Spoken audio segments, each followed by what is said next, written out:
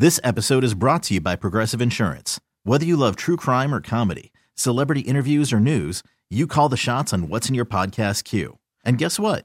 Now you can call them on your auto insurance too with the Name Your Price tool from Progressive. It works just the way it sounds. You tell Progressive how much you want to pay for car insurance, and they'll show you coverage options that fit your budget. Get your quote today at Progressive.com to join the over 28 million drivers who trust Progressive. Progressive Casualty Insurance Company and Affiliates. Price and coverage match limited by state law. Presented by T-Mobile, the official wireless partner of Odyssey Sports. With an awesome network and great savings, there's never been a better time to join T-Mobile. Visit your neighborhood store to make the switch today. This is the Sports Edge with Rick Wolf on your flagship station for New York sports. The Fan, Sports Radio 66 and 101.9 FM, WFAN, New York. Hi, everybody, and welcome to the first edition of Rick Wolf's Sports Edge in 2022. And I'm your host, Rick Wolf. Okay, let's get into this. Now, last Sunday, we touched upon some critically important and delicate issues on the show, and unfortunately, well, we ran out of time. And as such, to be fair, I want to come back to our discussion. Specifically, we were focusing on two pressing questions. First one is something that I really can't prove or point to any scientific literature. There have been a few books on the topic, but nothing really definitive. But I've had a long hunch for many years that those athletes who truly succeed and are consistently dominant in sports are those who have two key components. One, they are blessed with superior God-given athletic ability. I mean, you have to have that. But just as important, these individuals are also blessed with a kind of an inner drive, an inner core, a personal, overwhelming, and compelling push to want to compete and to win. Now, is that a trait that's baked into their DNA? Something that they're born with? And if not, can this hypercritically important element be somehow taught or drilled into a young athlete? That's the first question for discussion this morning on the show. The second question, which is somewhat related to the first one, is are our young athletes today a little, for lack of a better word, a little softer than previous generations of athletes? That is, are we making it a bit too easy for them to give up and to walk away from competitive sports when adversity kicks in? Now, I know these are two very broad and very, very difficult questions. I know that, and I'm sure you know that as well. But let's get into this a bit, because as we start the new year, these are issues that we all have to confront at some point as sports parents or as coaches. And I do think it's good to sort of try and sort of elucidate exactly what these issues mean. Of course, you know the number. It's 877-337-6666. Okay. Our top athletes, and I'm talking about the very, very top names, are they born with some sort of inner drive that pushes them to compete? The very best of the best all have great talent. We know that. That's a given.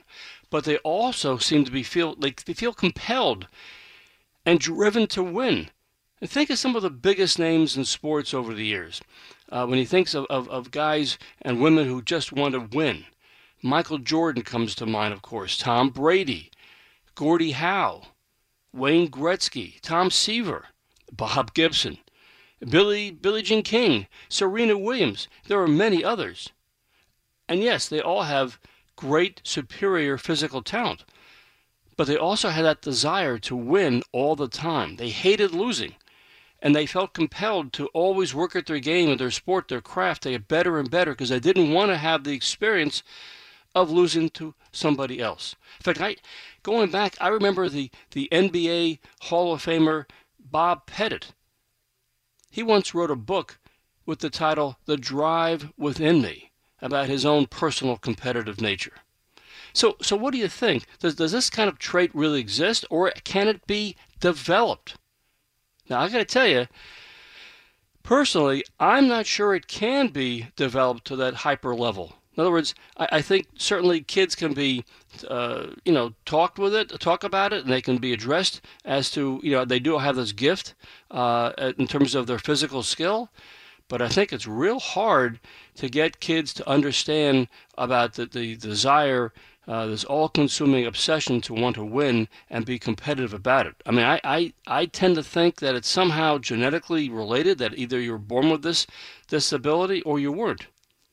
I mean, I just think that, and I realize there are lots and lots of examples every day in sports where kids who have overcome very, very difficult odds to succeed. I mean, witness how many just in the past week with all the various college football bowl games going on, like that quarterback from Georgia, the kid with the preppy name, Stetson Bennett IV. I mean, he was a walk-on at the University of Georgia.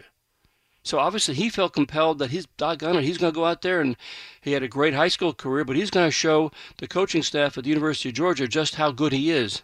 And he did. But obviously they went out and they pummeled the University of Michigan this past week. Same with a quarterback at Purdue, a kid named Aiden O'Connell, with a big win over Tennessee. He was a walk-on at Purdue. So how can this be? What drives these young athletes to say, I don't want to stop, I want to get better, I want to show the rest of the world just how good I am? But I also think in terms of kids today, and I mentioned the second point we want to cover today, are we giving them too many breaks, or are we giving them a sense of entitlement when it comes to their sports, or making it easier for them to leave sports? It's a complicated situation, but I do think there's something that ties these two issues together.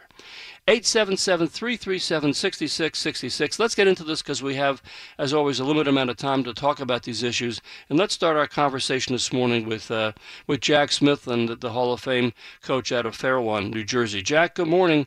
I know you got some thoughts about all this. Jack, are you there? No, I guess we're having some technical issues here. Okay, Jack, are you there now? I'm here. Okay, go ahead, Jack. I'm here. Let's get your thoughts about all this, because I know this is something that you've given some great thought to. You know, like you said at the beginning, there's been some books written about it. I mean, I think there's one called Sport Gene that was written, I think the guy's name, don't quote me on it, but David Epstein or Correct. Epstein or one of those. Listen, there's an article that I read recently that's called, Are You Born an Athlete or You Developed into an Athlete? And I'm a strong believer in that you do have athletic ability, based on your family background, your parents. When coaches look for kids these days, when college coaches look for kids, they look for kids that come from, good parents. Good stock, they call it. Yes. My wife was a college gymnast. I played college sports, football and soccer. My sons it was inevitable that they were going to be athletes because of two crazy parents that, kind of led them in that direction. So, we are everybody's born differently. Everybody has different genes. And there are different, there are genes that enable us to develop quicker, that will grasp more information. When you talk about muscle memory, there's a thing called the 10,000 rule, right, that you must do something 10,000 times in order to master it. Well, these are true facts. These are scientific facts. But the point is that some of us are born with genes that develop, that allow us to develop and learn quicker. And, I'm a strong believer in athletes are nurtured. Athletes are taught. My two sons were both great athletes. We've discussed that. And I'm watching my son, Zach, develop his 2-year-old, who already can throw a ball, who can already catch a ball with two hands, who can already step and kick a soccer ball at 2 years old. And he can punt the football. Actually drop it and hit it with his foot. So he's being developed. Does he have genes that will allow him to develop earlier or quicker? Yes, probably. But if he doesn't, he's still going to get nurtured. He's still going to get taught what he needs to do.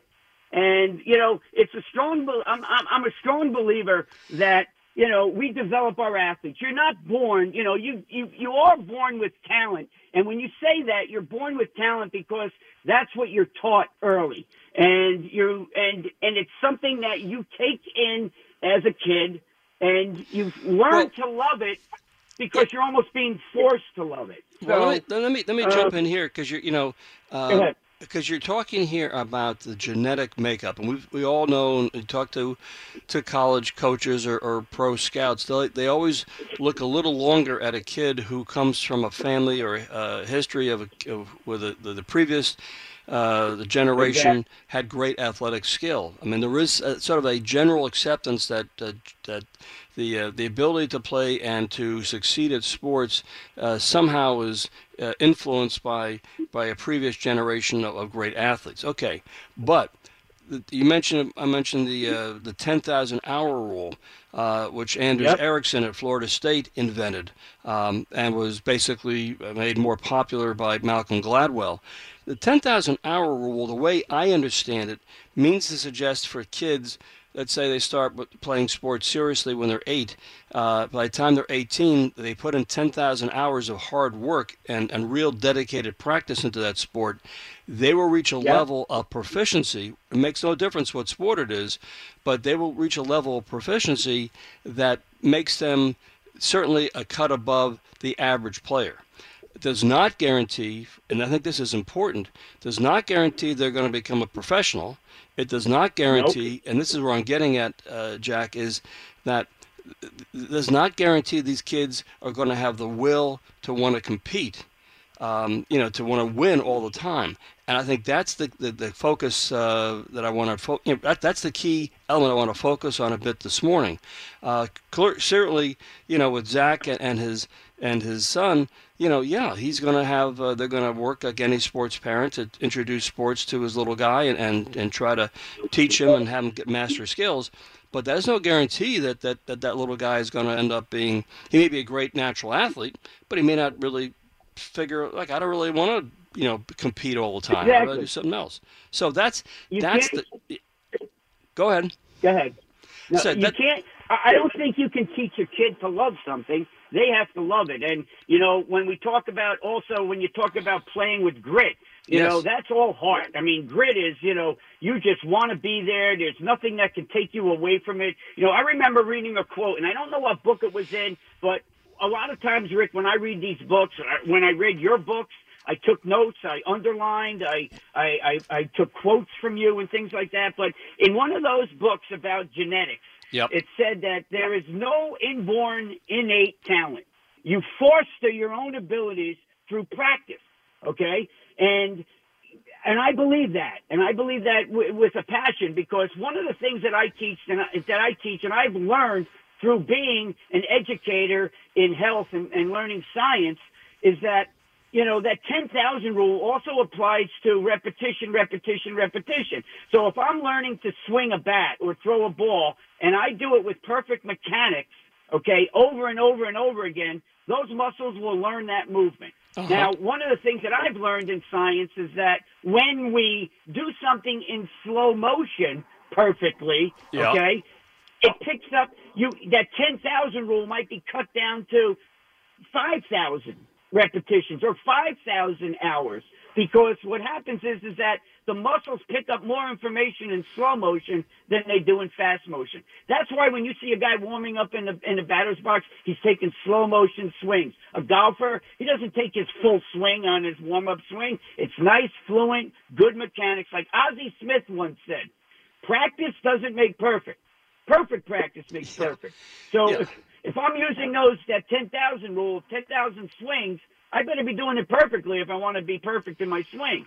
So I believe that athletes are grown. Athletes are taught. Athletes are developed. Their genes will allow them maybe to develop earlier or quicker or pick up more information at a quicker pace.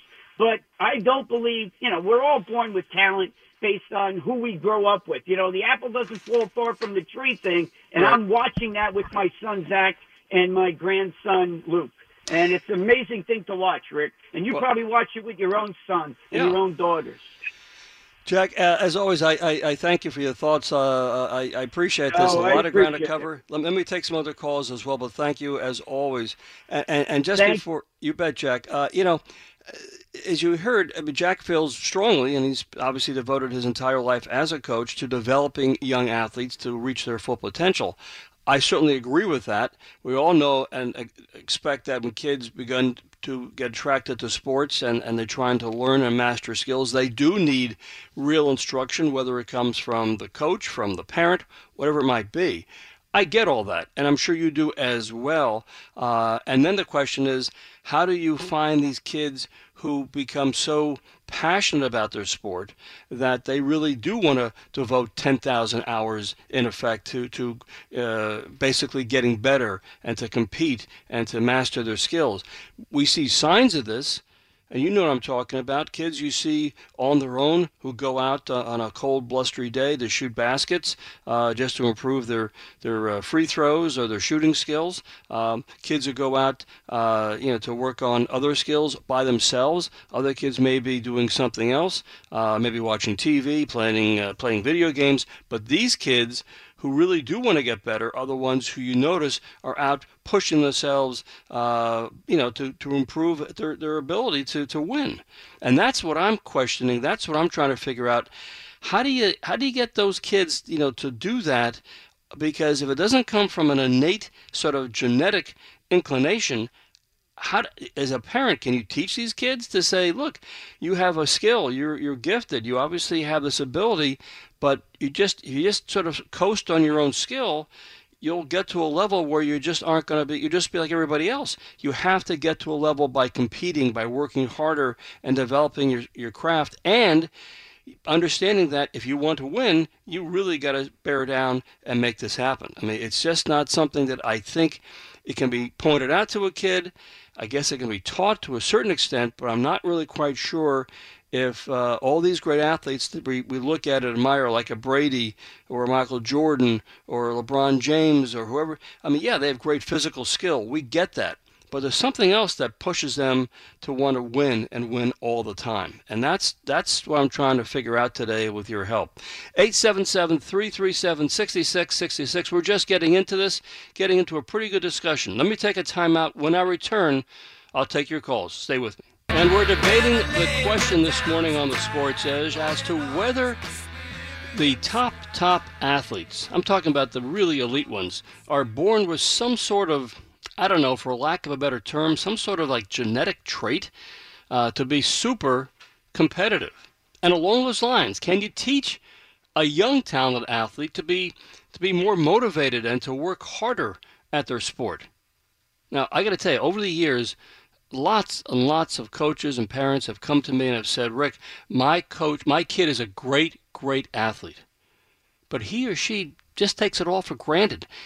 They don't really practice much on their own, don't seem to really care about this golden opportunity. So what can I say or do to get them to work harder at their sport? And I tell you, I got to tell you, in my experience, that's a real challenge. I mean, I just don't know if you can really explain to the youngster that they have this God-given ability in a sport, but it's really hard sometimes to get them to understand that they have to work harder if they want to continue to get better and better.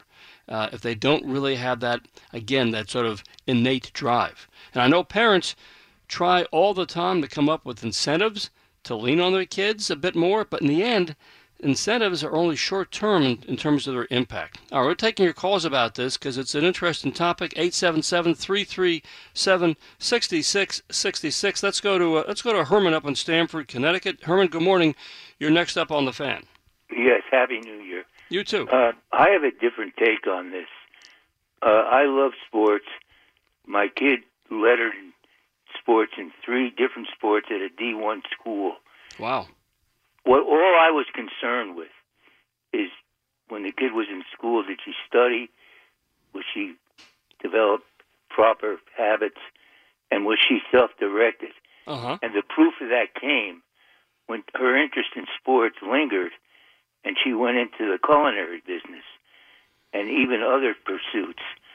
And I'm not alarmed by the fact that there is a drop in sports participation, because what you sometimes have covered in these shows is that at the other end, the people who are running it are not the greatest people in the world either.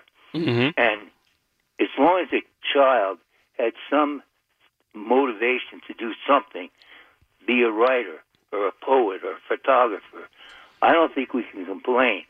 In my daughter's case, even though she lettered in 3 sports, her interest drifted, and now she owns 7 restaurants with 100 people. So as long as the attitude and the motivation is there, I don't think sports in itself is that much of a priority. There are other priorities that a youngster can pursue. They could become a poet, or they could become, a photographer, Right. or they could develop interest in science. And that, to me, is what's important to me, Rick, Yeah. is what is the kid's motivation, whether it's sports or something else. Herman, I couldn't agree with you more. And this harkens back, and thank you for your call this morning.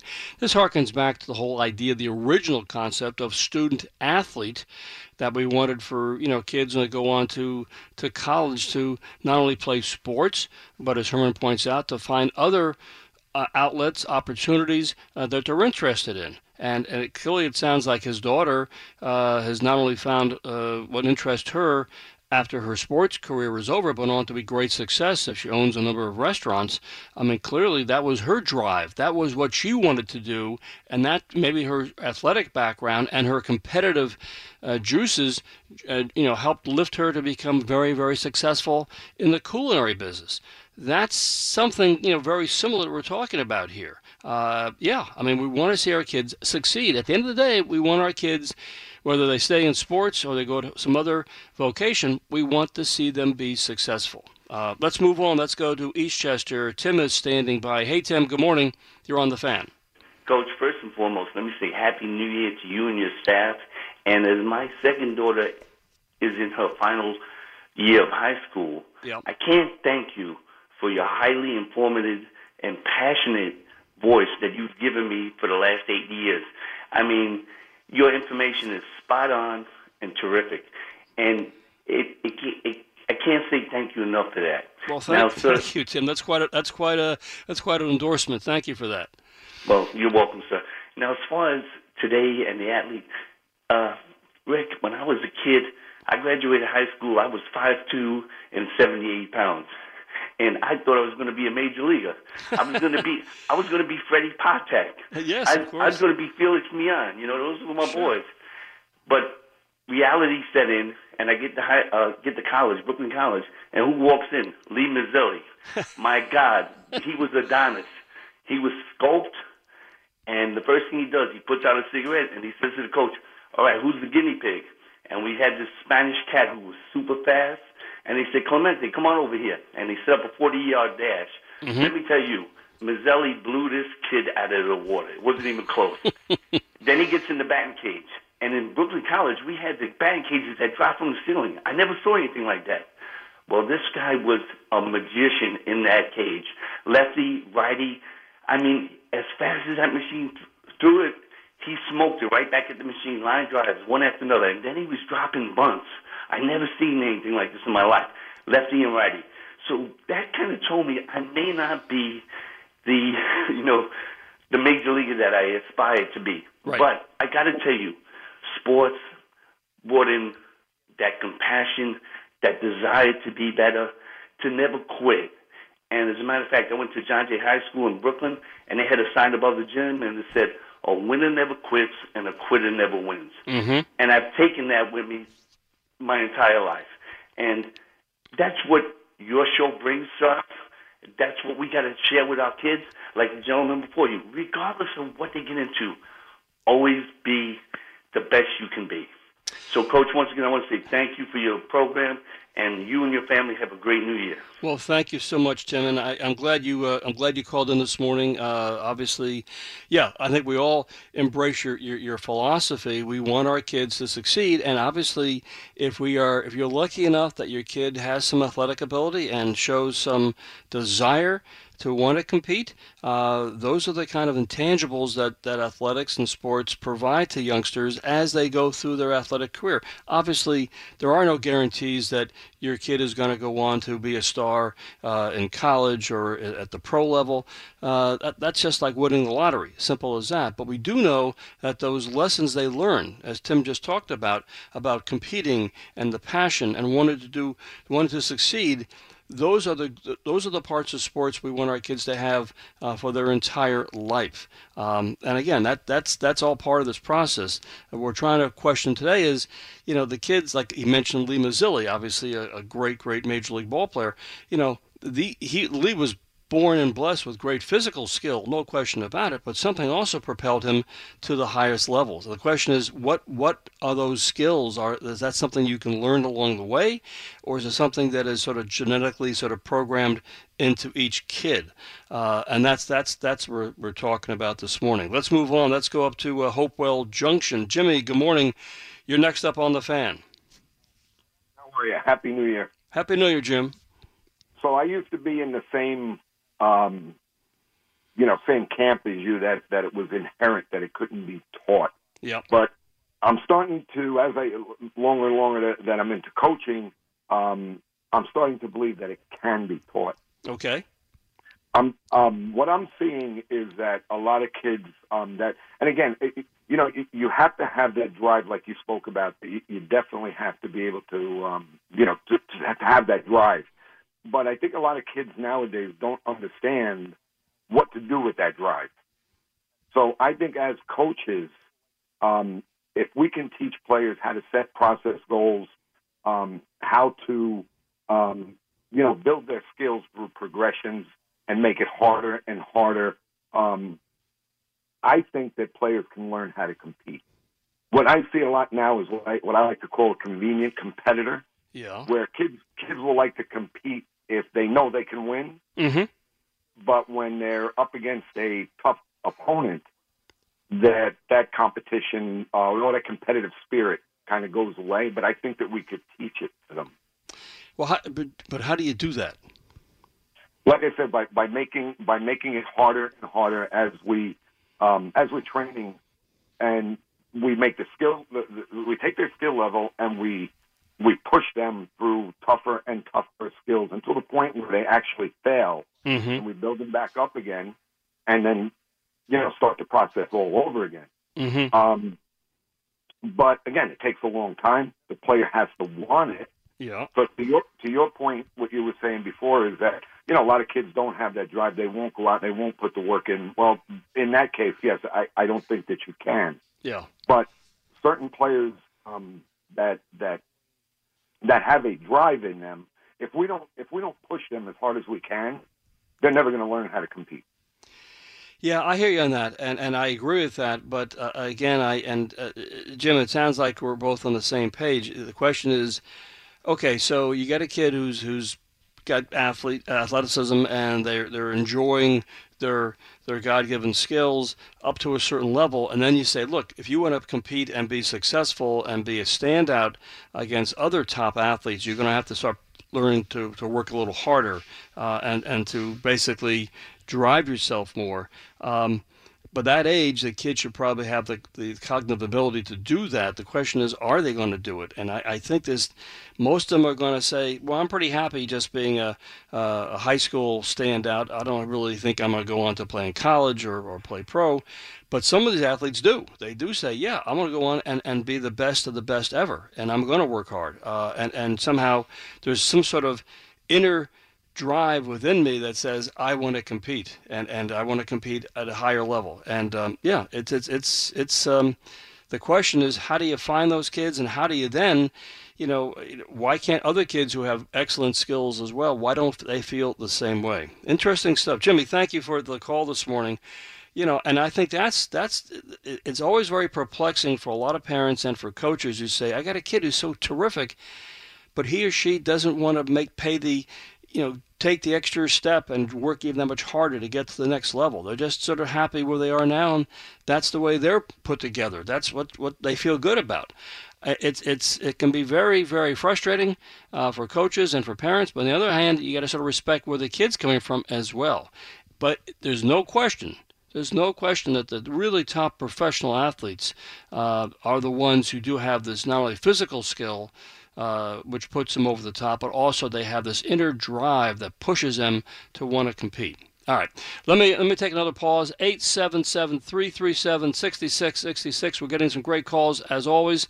When I come back, I'll go right back to the phones. Happy 2022. Friends, you can always follow me on Twitter at AskCoachWolf, where you can get a sneak preview of what I'm going to cover on next week's show. Now, a couple of quick notes before we get back to the conversation this morning. In yesterday's New York Times, there was a big feature piece on Let Them Lead by John Bacon. Now, John was on the Sports Edge a few weeks ago about this amazing true story of how he had quite frankly, the foresight and the courage to place responsibility and the desire to win on his high school hockey players. This was a team out in Michigan that had been winless the year before, but then with Bacon and his guidance, they became one of the best high school hockey teams in the nation within just 3 years. It's an amazing true story. It's all about leadership and how to make kids accountable and step up and let them lead. Now, John was on Good Morning America before Christmas. They refer to him as the real-life Ted Lasso. Anyhow, Let Them Lead by John Bacon. It's a real good read for all coaches. I heartily recommend it. And one quick sidebar. Speaking of ice hockey, there was also an article in the New York Times this past week about a very popular website that, quote-unquote, ranks youth ice hockey teams in North America. The website is called myhockeyratings.com, and it's just what you think it is. It's a computer-generated ranking of the thousands of kids' hockey teams ranging in age from as young as 9 all the way up through high school and into college. Here's my perspective on this. If head coaches of youth hockey teams under the age of 14 are really paying attention to this nonsense, this suggests to me that their top priority as coaches is winning games at all costs. And following that logic, in order to improve their so-called national ranking, well, they're going to be playing their very best players as much of the time in the games as possible. That means that kids on the second or third line are going to be shortchanged on playing time, and they'll be playing for a coach who is more keen on getting a higher ranking than developing the skills of all of those players. Now, not only is a ranking system dumb and short-sighted, I fear it does significant psychological damage to young players. It's just flat-out stupid and counterproductive. You know, this whole kind of thing reminds me of Rich Cohen's superb book that came out last year called Pee-wees, about the kind of nuttiness and craziness that accompanies youth hockey and this so-called drive to get to the next level. And now, again, myhockeyratings.com in terms of ranking kids when they're 9 and 10 years old. Okay, let's get back to our discussion about whether superior athletes are also born with a predisposition to being super competitive as well. 877-337-6666. That's our number, of course. Let's go to Rob Freed out on Long Island. Rob, good morning. You're on the Fan. Good morning, Rick. Number one, you got my juices flowing. I've been thinking about this for a couple days now. Yeah. This is an unbelievable topic, one of my favorites, and I'm really, really passionate about it. And the calls have been dynamite, starting with Jack and everybody who's added in. Here's my thought on it. Number one, genes definitely determine what your abilities are, okay? And I'll give you some points. I've really wrote down a few things, so if you listen carefully. Number one, I met David Epstein down in Florida at the USA Track and Field meeting. Wonderful guy, and he believes basically it's genetic. Jack brought up the 10,000-hour rule. Now, going forward, the 10,000-hour rule, David Epstein came up with he had a golfer who never played the game in his life, and he started from scratch. He spent 10,000 hours with great teaching, which is 10 years, by the way. If you figure 4 hours a day, it comes out to 10 years of training to do this, all right?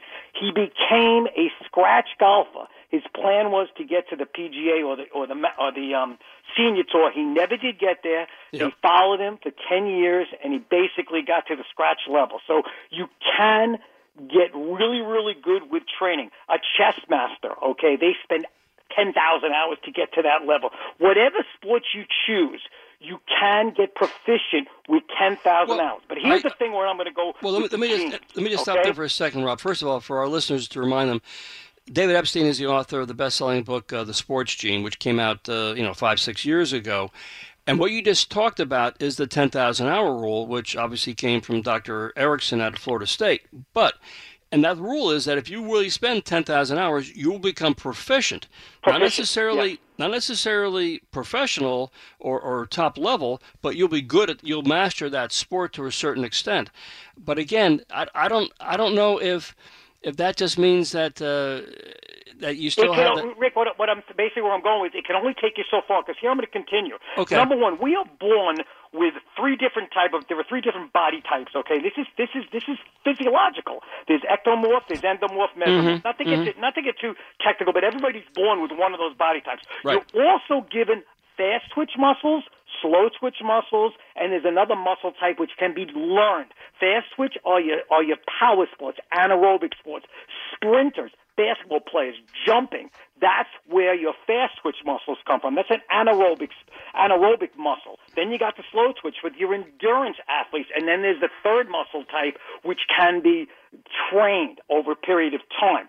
Now, another thought I was thinking about here is, if you think about the top athletes, okay, the Currys of the world, his father was a professional basketball player. You're looking at Mahomes, who's also, his father was a baseball player. Right. The Necros, okay, the Bonds. These people are born with the genetics that comes from being born with that. You can be taught only to go so far. Now, the Russians, back in the Soviet days, they actually took kids and they brought them. The kids came to training camps, kind of, and the Russians at that point, the Soviets, decided by watching these kids as young children what sport they were going to put them. Gymnasts, if they're small, they have to be flexible. Okay, there are certain types of body types that you could look at and you could see. You had a gentleman who said he was 5'2". He dreamed about becoming a professional athlete. Maybe he could have got there even at 5'2", because height in some sports maybe isn't as important. But the point is, he realized it really wasn't probably going to be a reality. Right. Ken Williams. Now, here's baseball, your favorite sport, and everybody talks about baseball. This is where it's very different. You have to have the hand-eye coordination, and to be able to see that ball, to get to the level of a professional level. Ted Williams, as 2015, he was a fighter pilot in Vietnam. I mean, not in Vietnam, in Korea. Korea, right. He had 2015 vision. He was able to see the spin of the ball. Any professional baseball player, you're talking about 1,000 baseball players in the world. Rob, let me stop you there, because let's talk about Ted Williams, who would be irate if he went through a batting practice session where he didn't hit every ball as a line drive. It would anger him. So clearly, yes, he had physical skill. He was 6'4", left-handed, had great power. He had 2015 vision. Those are the physical skills we talk about, the superior physical God-given skills. But something drove him beyond that to basically say, I want to be perfect in every at bat. And I don't know if that can be taught. No, and Rick, that's where we're going here. There's three different levels what I want to bring out here. You got the world-class athlete, that's genetics, as well as they have the gene to push and drive and practice on their own, because playing the game is easy. It's the practice, the thousands of hours that go into the practice to get to the game, to participate in the actual 3-hour game, whatever sport we're talking about. Then you've got the great athlete. The great athlete has genetics as well as, and I told you the D1, D2, D3 college athlete. They have the genes, but they also have, they might not be at the top professional level, but they have some genes, and they have, as well as the drive. And then you've got the good athlete who can be taught to a certain extent, but to get to the world-class professional level, my personal opinion, I think other scientists, it is genetic. That's why there's only 1,000 baseball players that at any given time. There are 5,000 professional athletes. If you take all the sports, Rick, every sport right now, professional sports, 5,000 athletes in the world.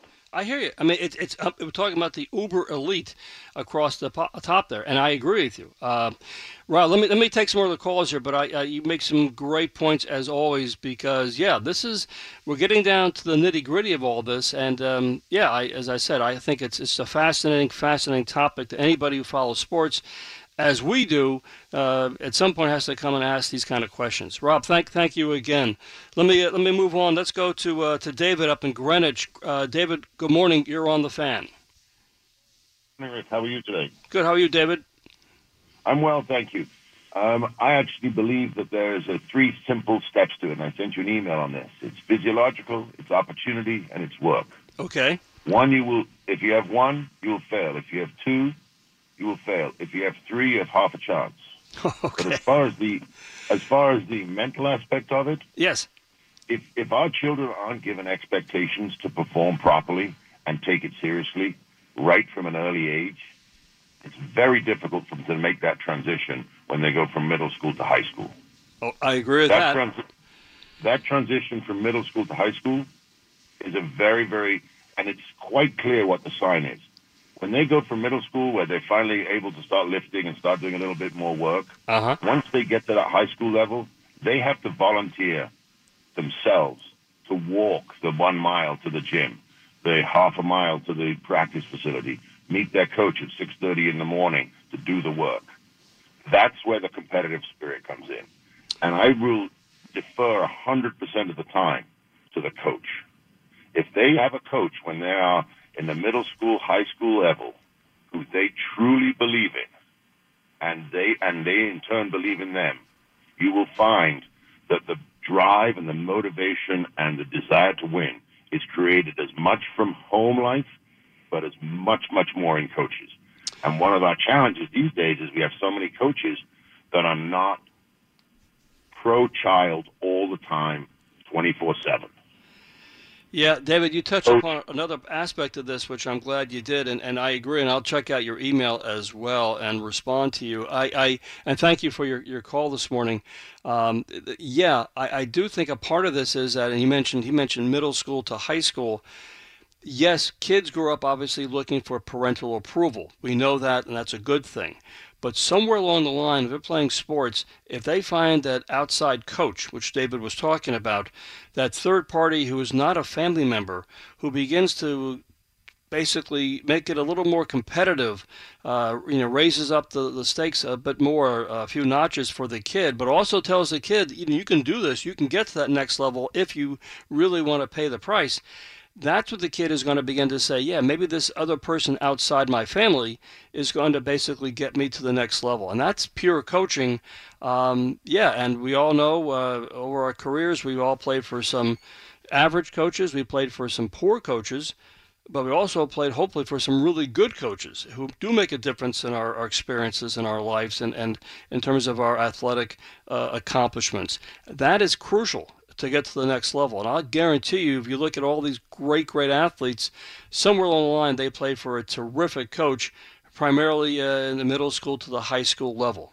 Let's go quickly. Our time is tight. Let's go to Eric in Carl Place. Eric, good morning. You're on the Fan. Eric, are you there? Okay, let's go to Hank in Ridgefield Park. Hank, are you there? Hank, are you there? No, okay. Well, that's okay. I know we're running out of time here, but I just want to recap this anyhow. The fact of the matter is, as we've discussed, there's the real difference in my mind, at least, in terms of those athletes who obviously come out and they love sports. They're drawn to it. They have physical skills, which again, that the baseline is that they are that's God-given gifts. But as we've tried to discuss this morning, the real question is, what then gets those athletes to go to the next level? What pushes them from within to want to go out and spend those countless hours, perhaps on their own, to develop and polish and advance their games to become one of those uber athletes? That's the critical question. And there have been books about this, but nobody really has come up with any factual scientific research to prove one thing or the other. It's still at this point just part of the mystery and the fun of being involved in competitive athletics. Okay, that's going to do it For me and this edition of the Sports Edge, my thanks to the Zoom man, Ed Arzuman, this morning. Please stick around for the NFL preview. That's up next. I'll see you next Sunday right here on the Sports Edge.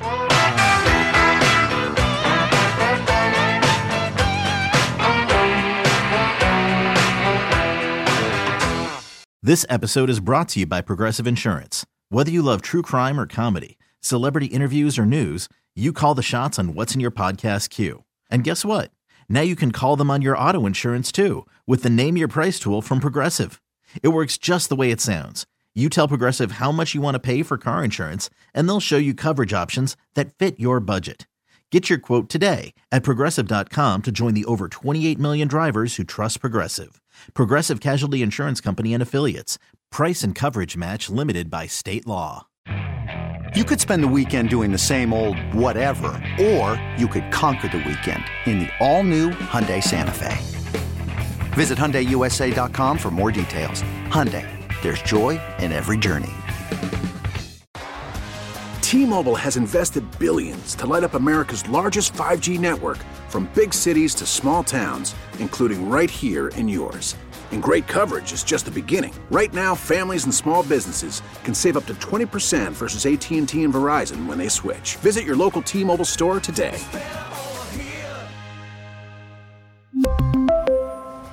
Plan savings with 3 lines of T-Mobile Essentials versus comparable available plans. Plan features and taxes and fees may vary.